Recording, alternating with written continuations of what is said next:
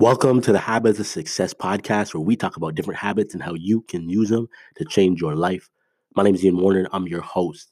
And today we're going to be talking about keeping an eye on what you consume. Now, this is one of those podcasts that honestly is just as much for me as it is for anybody else, and a reminder to myself too. But in times like this, when the media is just completely just dousing you the same topic over and over and over again, you have to be very careful on what you're consuming, not from a standpoint that um, you don't want to stay informed. Like, you have to know what's going on, and you should know at a time like this what's going on in the world. But it does not need to be the only thing that you watch. It does not need to be the only thing you talk about. It does not need to be the only thing that you're looking at on social media and just basically your everyday life. Because what it's going to do is subconsciously it's going to add stress to your life.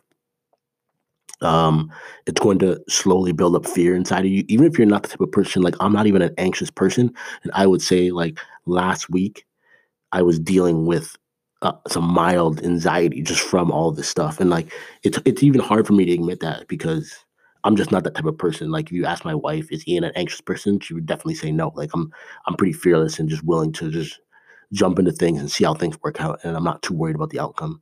But last week was not that way for me, and I think I'm feeling the effects of that this week.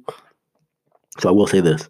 I'm not sure, but if I don't put out a podcast tomorrow and the day after that, I'm just resting, just trying to get my mind right. So I'm just throwing that out there now that I have that kind of scheduled in. Because I just have to get mentally right and make sure that I'm firing on all cylinders.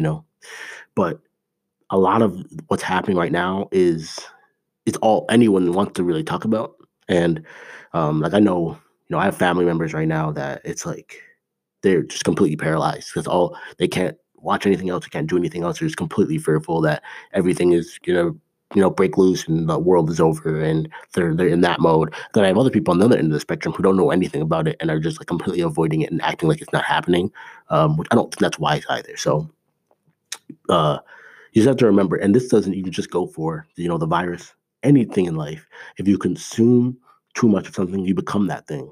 If you are always looking at certain things, it's hard for yourself to be something different if you're always just consuming and seeing the same things, like, and hearing the same things. If you listen to podcasts on a certain topic, um, it can really play against you. But if you listen to things that are positive and that are actually in the direction you want to go, then that's a good thing, and you will eventually become that. Like, if you're always listening to financial podcasts, you're gonna be thinking about spending your money wisely, and you're gonna be thinking about doing the right things with your money and investing and what you can do to continue growing it and whatnot. But if you're always listening to podcasts on how people are living luxurious lives and spending all their money on all these different things, then you're gonna have a completely different you're gonna have a completely different mindset because you're gonna be thinking about different things all the time. So just keep that top of mind. I don't want to make this one a long one because it's pretty simple, straightforward. Just be careful during this time. Think about what you're consuming. Have a plan for what you're consuming. Don't just willy nilly turn the TV on and whatever's on you're gonna watch. Like,